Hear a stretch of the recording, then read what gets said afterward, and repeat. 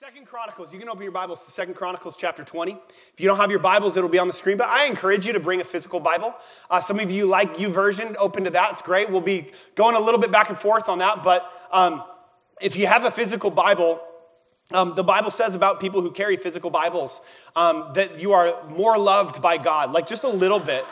And I don't know, you look for yourself, but it's true. I don't know. I was going to make a joke. I don't have anything in me. But I just encourage you to do it. I love it. I've had my same Bible for 15 years. I underline it and circle and highlight, and it's a valuable thing for me. So I encourage you to bring a Bible, but either way, would you engage with the text this morning? I'm going to read one verse right now, and then we're going to revisit a few different parts of this passage. 2 Chronicles chapter 20 and verse 12b. It's the second half of the verse for those of you who are not Bible nerds. 12b, second half of the verse. This is God's people praying. They're crying out because they're about to pretty much die. They said, "We have no power to face this vast army that is attacking us. We do not know what to do, but our eyes are on you." Turn to your neighbor and say, "I don't know what to do, but my eyes are on." Don't say it's not them. Better not have your eyes on them. We do not know what to do, but our eyes are on you. And I want to speak from this simple subject today. What to do when you don't know what to do. What to do when you don't know what to do. Would you bow your heads and would you pray with me? And let's ask the Holy Spirit to speak to us, because maybe today there's something that you need from him. Lord, we thank you so much for how good you are. God, we come in from a variety of ages and backgrounds and experiences and struggles that are ahead of us or right where we're in the middle of. But God, we know that in all of it, you've got something that you want to say. So God, we do not know what to do as a church, as a people, as families, as dads, as moms, as friends, but our eyes are on you. We thank you, God, that you're going to speak and you're going to move in a mighty way today. And we give you the floor. We give you preeminence today. And we thank you for what you're going to do. In Jesus' mighty name, everybody said, amen. Are you ever found yourself in a situation where you started to take matters into your own hands when it came to something that you had no business taking into your own hands? Anybody? Be kind of like my wife driving in the snow. You know, it's like, that's not something you should do, right? Or for me, it was, we recently, backstory, we have 3 children, Hayden, Jude, and Lennon, and Hayden and Jude historically have been sharing a room, and they love it. They play so great together, except when they don't, and many times they don't. And Jude's a terror, and he tears everything down, and he tortures his sister, and they share a room, and she'll build something, a gnome house or something of the like, and he'll tear it down, and he'll laugh, and then she'll kick him in the head, and it's just not really good for like the culture of the home. And so we decided we don't have a spare bedroom, but we did have a guest room / bonus room, and this bonus room doubled as a shrine for my old video games, and I'm a sucker for nostalgia. I like nostalgia. Actually, Greg, he gave me his Light Bright in the box, and I treasure that thing. I got the NES, I got the SNES, I got the Sega Genesis, I got the Game Boy in the box, I got the NES Classic in the box. I got the Game Gear. Some of you don't even know what that is, and it's okay. I got all of it. I love it. I got the N64. I don't have any of the new stuff. I might only accumulate about an hour of video games per year that I play, but I love having it, right? And so we decided we were going to convert our third stall in our garage to a office / rec room / the word that I hate, but I'm going to say it because it is what it is. It's a man cave. It's a man cave. Now, I always say, I'm never going to say man cave first. I'm going to say office / guest room / man cave. Because I really don't like the word man cave, but I'm going to say that's what it is. And so when we moved the kids' rooms, we had to do that, and Noelle's like, what if we just put up a wall, kind of partition that, and that can be your space? We get out there, and it quickly became a larger project where we would end up walling in the entire room. We built the ceiling for it. We insulated it. We drywalled it. We textured it. We did all of that kind of stuff, and it's pretty cool now. But I do not have the expertise for this. So Noelle's dad, who built their house literally with his hands, the entire thing, and Noelle's uncle, who used to frame homes, they're like, we can help. And by help, they mean we will do it, and you can hold the tools. And that's what it became, right? But a few days in, I'm starting to get the hang of it, and I'm doing pretty decent, and so they're letting me do kind of the stuff. It's kind of like I do with the kids, like, will you take your dish to the sink? Like, that's what they did for me. They give me a little bit, but it's not too much responsibility. You know what I'm talking about? And one of the days that they weren't going to be able to come the next day, and we'd started putting up the drywall. And I'm thinking, we're doing this too slow. And Chuck, Noel's dad, he gets ready to leave for the day. He's like, hey, so we started getting some stuff going, you know, and you're going to want to do some of this on your own. Don't. And that was his exact words. He's like, you're going to want to keep going. Don't. You don't know what you're doing. You just need to wait for me to come back. That was not Chuck being arrogant. That was him being compassionate. And he said, just don't. And I'm thinking, you're trying to get me to earn, like, your approval, right? Like, I've been married to your daughter for 13 years, but I still haven't done that manly thing that makes you think that I can protect her, and you're testing me, aren't you? So I'm gonna pass this test. So he leaves, and Noelle comes out to the garage about 20 minutes later. She's like, what are you doing? What do you think I'm doing? I'm building a room. Like, what do you think, you know? She's like, don't you think you should wait for my dad? Like, Noelle, who do you think? Do you see these arms? Do you know, I'm Taylor Murray. Like, I don't know if you knew this, but I was a big Lego guy. And I didn't even use instructions. So, like, and she's like, no, I really think you should wait for my dad. And I'm like, oh, you're testing me too, aren't you? You're trying to say, hey, Taylor, I'm going to watch those arms just get and they're like, I'm not even flexing. They're just getting bigger as I just start to speak things that are not as though they were and I'm becoming the person that God has created me to be. And so we're at the point of the drywall, and so I'm like, no, I can do it. And so there's this one piece of drywall that's going to go up, and the bottom of it would go over. And any of you who do things, you know, like, oh gosh. And I should have thought, oh gosh, too, and just not. But it's supposed to go over the light switch. And so I put it up, and then there's a switch, and so I'm like, I can do it, though. I've been watching, and I've been participating, and so I measure it out, and I cut it out. I'm like, this is awesome. And so I think, here's what I'm going to do. I'm going to lift it up, and I'm going to use the leverage of my body to hold it with one hand, the whole sheet, and I'm going to use the other hand with the drill, and I'm going to, drill it, a couple in, and it's going to hold it, and then I'll get more, and then it'll be fine. And so I get it up there, and I kind of like shove it into the corner, and I've got it with one hand, and so I reach to grab the drill to go and drill it in and stop. You don't know what's going to happen. All you people judging me, where's your faith? And I put it, and I was great. And I did the whole wall myself. They didn't need to help me anymore. Okay, that's not true. And so as I reach for the drill to put a couple screws in, the drywall sheet begins to fall. And it falls. And drywall sheets are not supposed to fall. They're supposed to not fall.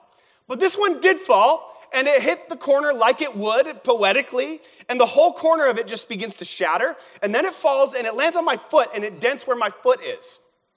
And then as it lands, it falls forward, and it lands on another, like some tools that are on the ground, and it splits in half. And I yelled some things that I never should have yelled in that moment. And I was so mad at my father-in-law for planting that seed of doubt. It was his fault that I dropped it. And so I did what anyone would do in my situation. I folded it up, I put it in the corner, and I pretended that it never happened.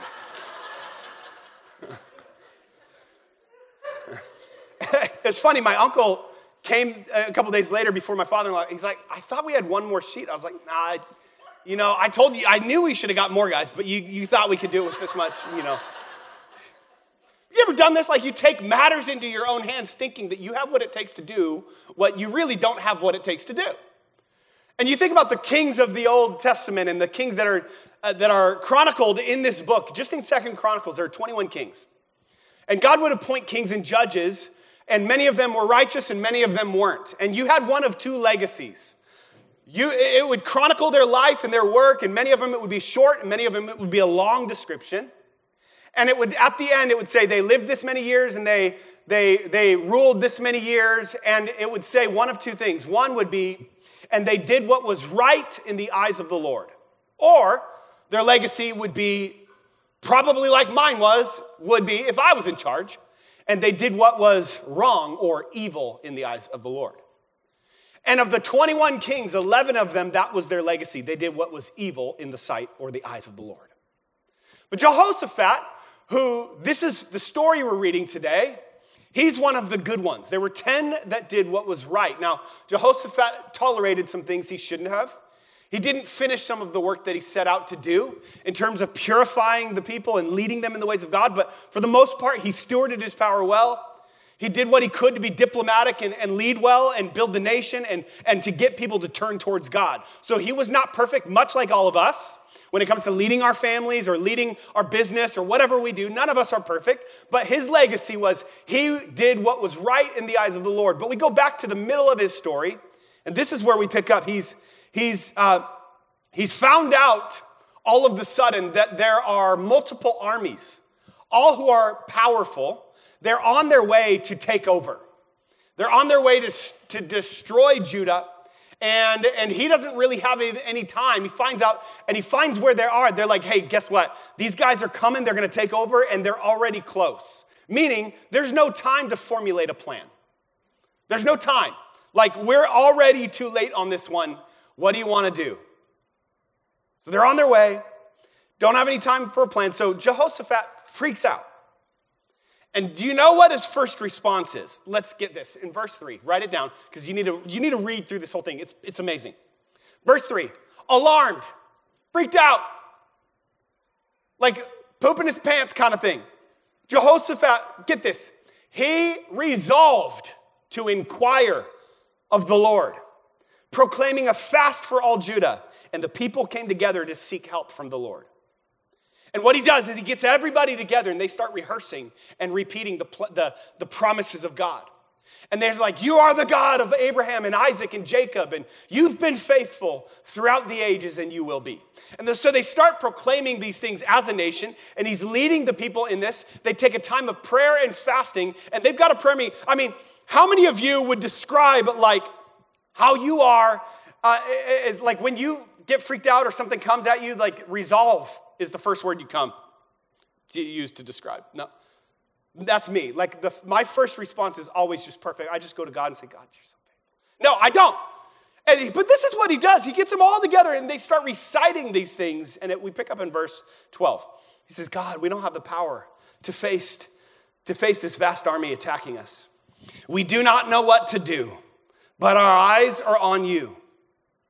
Verse 13, all the men of Judah with their wives and their children and little ones stood there before the Lord. Then the Spirit of the Lord came on Jehaziel, son of Zechariah, son of Benaiah, son of Jael, son of Mattaniah, a Levite, descendant of Asaph. This is such a tongue twister. And he stood in the assembly and he said this, listen, King Jehoshaphat, listen all of the people of the congregation, listen all people who live in Judah and Jerusalem.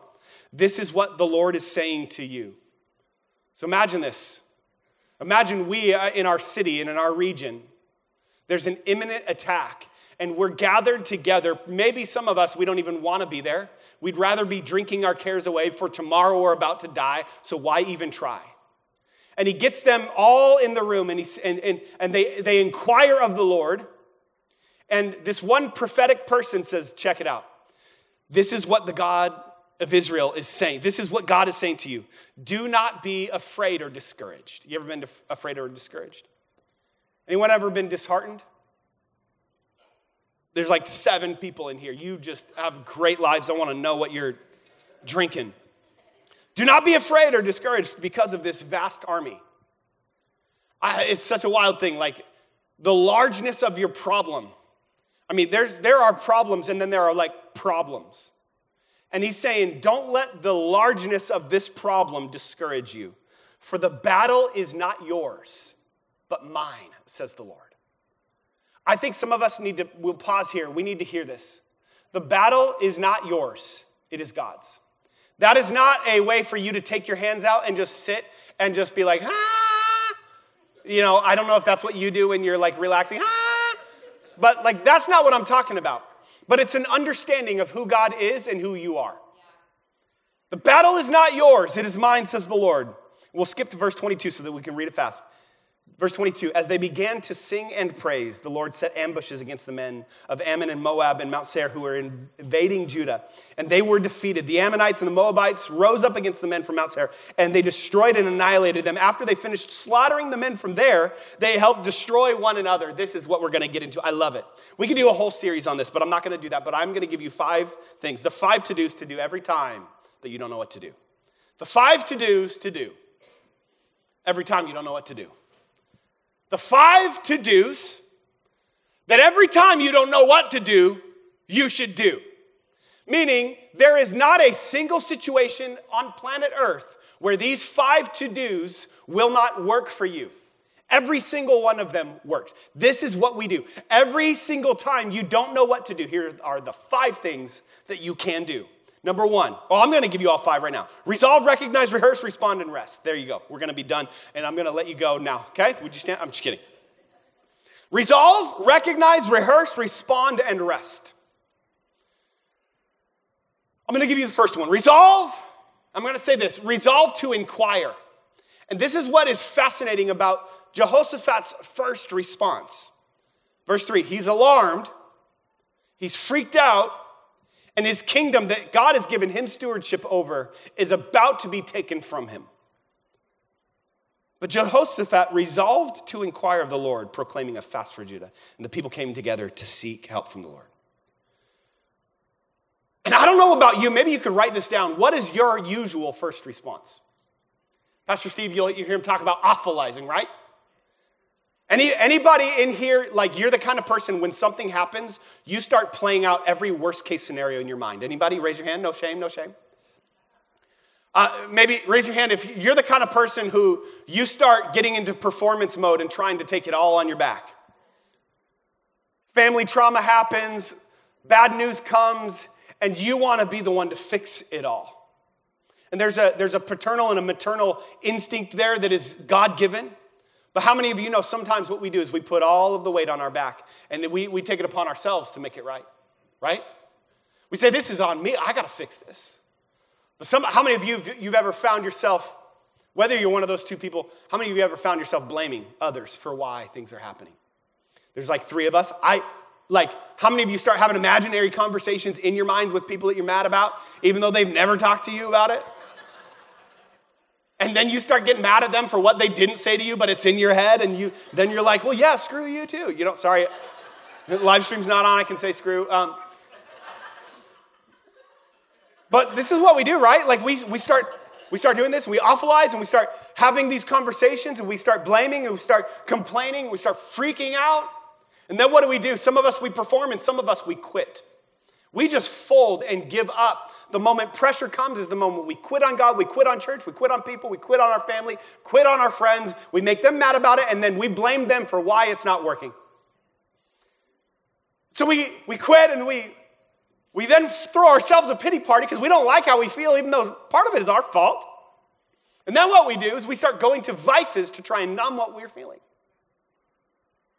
Maybe it's a substance, but maybe it's a hobby. Some of you have idols out of the things that you do in your work or your play. And what you do is you tune out your family, you tune out the things that God has put in your life, you can tune out the people. Because what are you doing? You're trying to escape what you feel.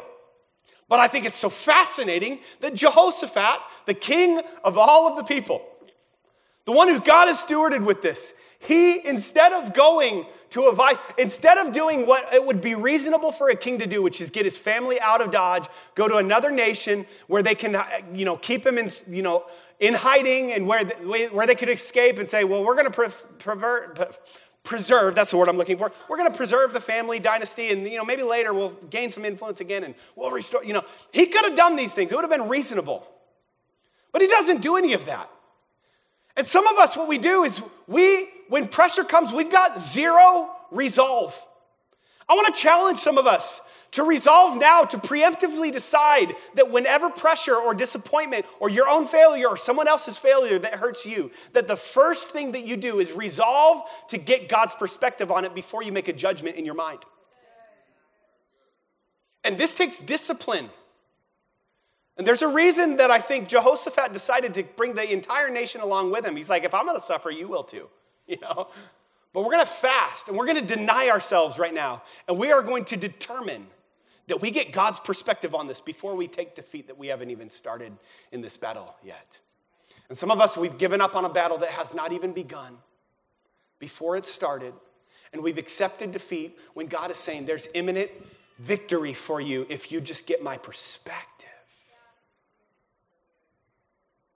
So what he does is he resolves, forces himself into this moment, this prayer meeting saying, God, we have no freaking clue what to do, but our eyes are on you. And maybe for you, it's not a nation. I don't know if there's any nation leaders here, but I do know that there's a kingdom called your family and your marriage and your home and your workplace.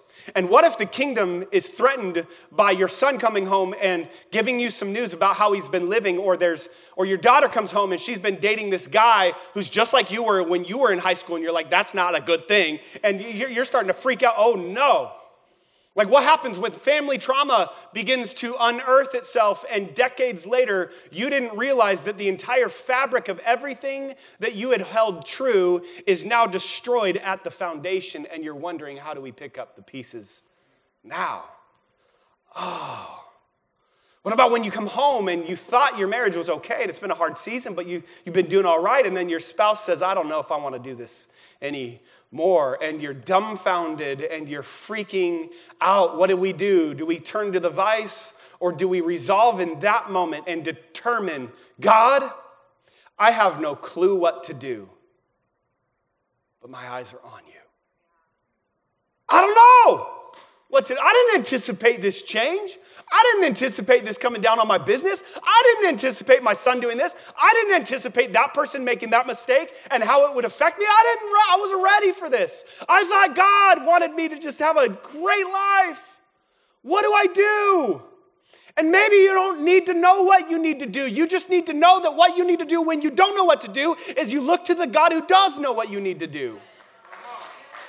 I don't know what to do. I don't know how to fix my kid. I don't know how to fix my marriage. I don't know how to fix any of this. And I'm not talking about dumb faith, but I'm saying that when I don't know what to do, because sometimes you do know what to do. Like you're out of money because you gambled it. Well, let me tell you what to do, not gamble. Like you know what to do, right? Like be a good steward, but sometimes we just don't know what to do. I'm at a loss. I'm not sure how I'm going to do this. And when I think about it, it is insurmountable. I have no clue. And the more down the future I look, the worse the prospects get. What do I do now? And that is where we predetermine now that when that feeling comes, somewhere decades from now, or months from now, or days from now, that when that comes, our first response is prayer. First response, not second. I'm not being Christianese here.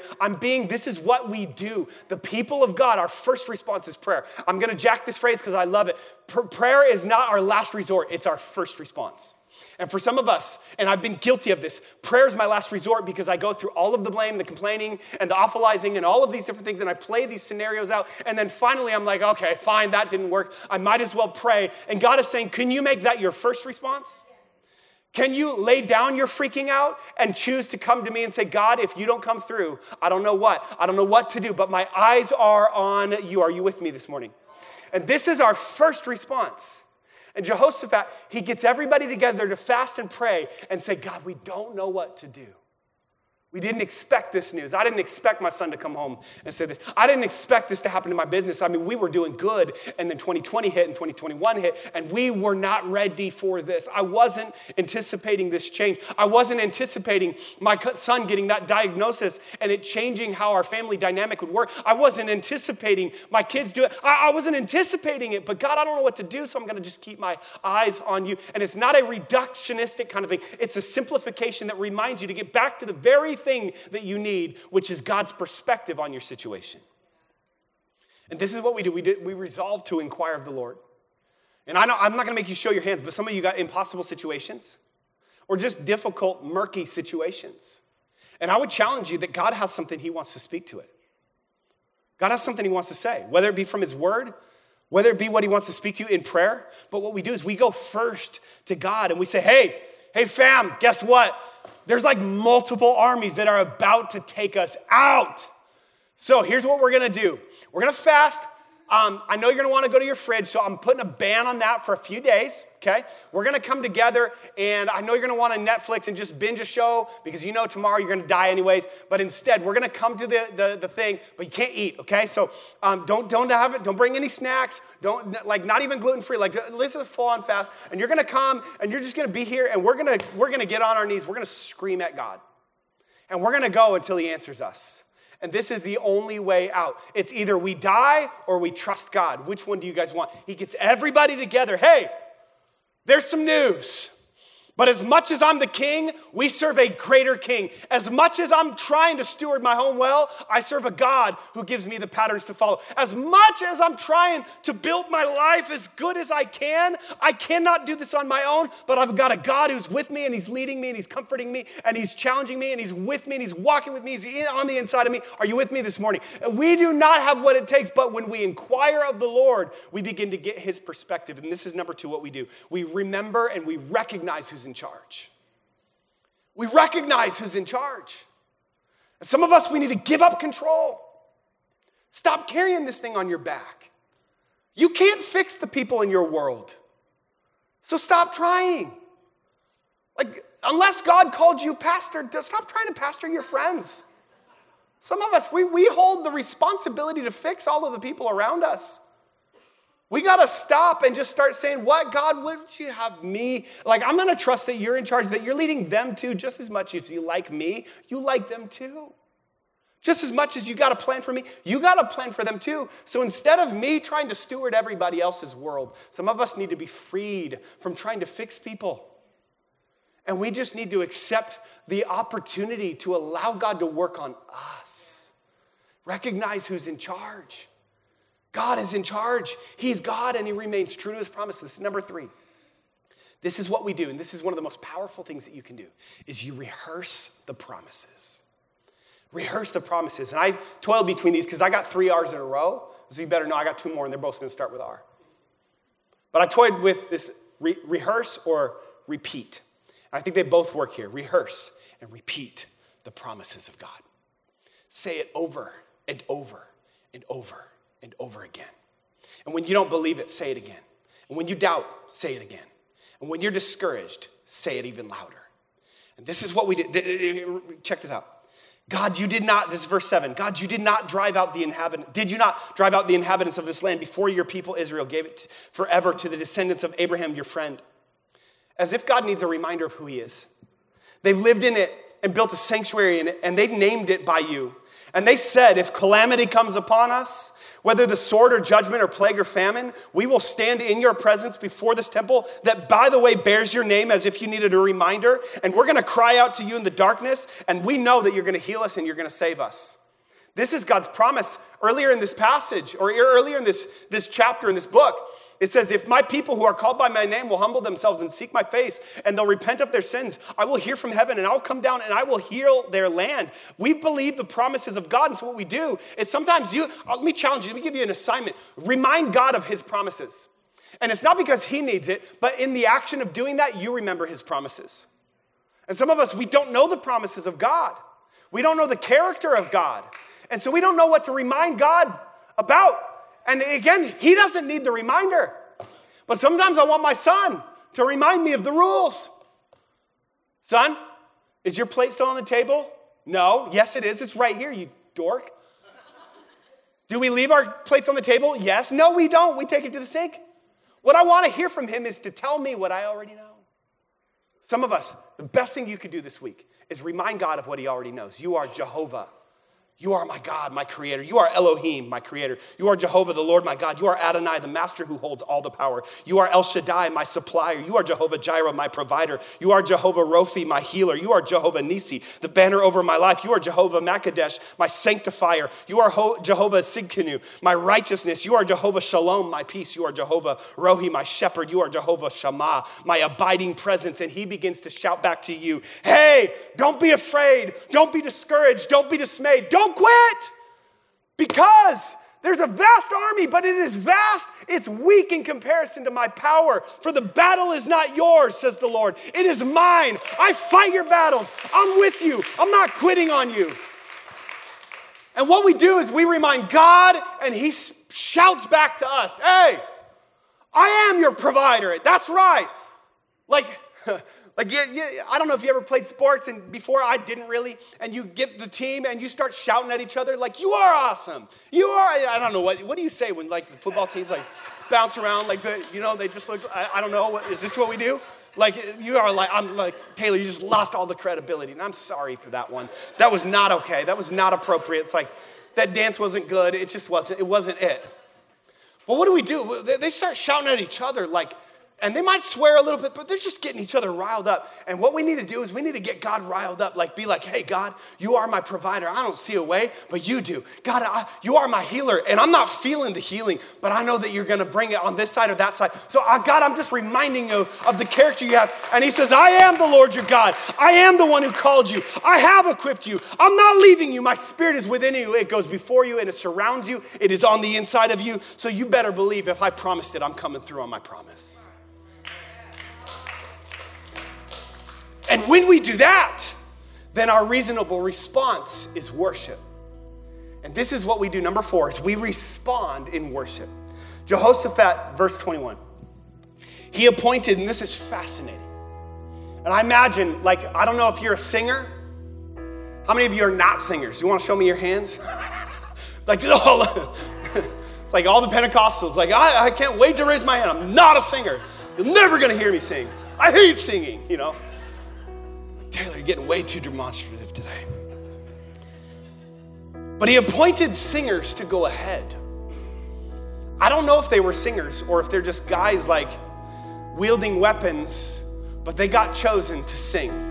He appointed men to sing and sing to the Lord and praise him for the splendor of his holiness as they went out ahead of the army. And so imagine a bunch of men going into a battle scenario. And they're singing, give thanks to the Lord, for his love endures forever. And as they began, verse 22, as they began to sing praise, the Lord set ambushes and their enemies were defeated. Let me challenge us this morning, and we're gonna sing, we're gonna wrap up in worship in just a moment. Praise is not just a response to what God has done. It is a preemptive response to what God will do. And this is the paradox of praise. Is that you praise God in response to what he has yet to do, knowing that he will do it. He hasn't restored the marriage yet, but I'm gonna praise God for it, knowing that he's doing it. I'm gonna praise God for the healing before the healing. I'm gonna praise God for the promotion before the promotion. I'm gonna praise God for the provision before the provision. And everything that we do, every time we worship, it's a declaration over the past, saying, God, you've been faithful. So if you've been faithful and you're the God who is faithful, you're the same today, yesterday, and forever, then if that means you were, then that must mean that you will be. So I stand here in the middle, thanking you and thanking you. You did and you will. You did and you will. You healed and you'll heal. You restored and you'll restore. You freed and you'll free. You set captives free, you'll continue to set captives free. You brought us out of addiction and you'll bring us out of addiction. Whatever it is, you worship God for it before. And I don't know what your thing is, and maybe you don't have a major thing, and that's okay. But you praise God for the grandchild that your son and daughter-in-law, they've been struggling with infertility for years. And it's been the cry of your heart to be a grandpa and a grandma. It's the cry of your kid's heart to have a kid. And you can praise God now before they get pregnant, even though they've been trying for years, knowing that God is faithful. And you praise God before you see what you want to see. I don't know what it is for you, and I can't predict your future, but what I will say is that worship was never meant to only be responsive to the back end. It's always responsive to what will come. And I want to invite us to stand. We're going to worship ahead today. We're going to worship before. And this is what we get to do. When we worship, check it out. They worship, they go ahead of the battle. They're singing, they're shouting. I think it's fascinating the way God works, right? You think of the walls of Jericho, you heard that story where they just go every day, 7 days in a row, marching around the city walls, shouting praises to God. What does he do? He brings the walls down. I think if we started taking off the lid of our conventional wisdom and what makes sense to the people who will see us praising, that if we take that off and we stop saying that I'll do whatever makes sense and doesn't make me look like a fool, David said, I'll become even more undignified than this. You don't see Daniel freed from the lion's den because he was passive about his faith. You don't see Shadrach, Meshach, and Abednego walking around in the fire with what we believe to be Jesus in the fire with him because they were passive about their faith. I think some of us, we need to get aggressive and say, I'm going to worship God before. I'm going to praise his holy name because he's worthy and his love endures forever. And if he's worthy, then I might as well give him some undignified praise. I might as well jump and shout and lift my hands and sing loud and get a little bit outside of my comfort zone. I'm not trying to get you to worship like me. I'm trying to get you to get outside of your own box and say, God, you're worthy of outside my box. I'm going to lift my hands even though I don't like lifting my hands. I'm going to sing aloud even though I don't like my voice. God's like, but I love it. So would you give me what's already mine and watch as I do what only I can do? This is number 5, is we rest and watch God do his job. Oh man, as they began to sing and praise, the Lord set ambushes and against all that were invading Judah, and they were defeated. And there are forces invading the church, and forces invading your family, and forces invading your spheres of influence right now. And God is saying, you know what? Do what only you can do, but watch me be God. Watch me confuse them and turn them on each other. You just watch as I be faithful. You rest, you worship, and you sit back and do what only you can do, and I will be faithful to my word. Is anyone ready to worship before? Is anyone ready to give God praise before we see it? Come on, would you lift your hands all over the room? We're gonna sing this out. We're singing these lines. There's a lion inside of you. Come on, there's victory inside of you. There's healing inside of you. There's the Spirit of God on the inside of you. Come on, there's freedom inside of you. There's faith inside of you.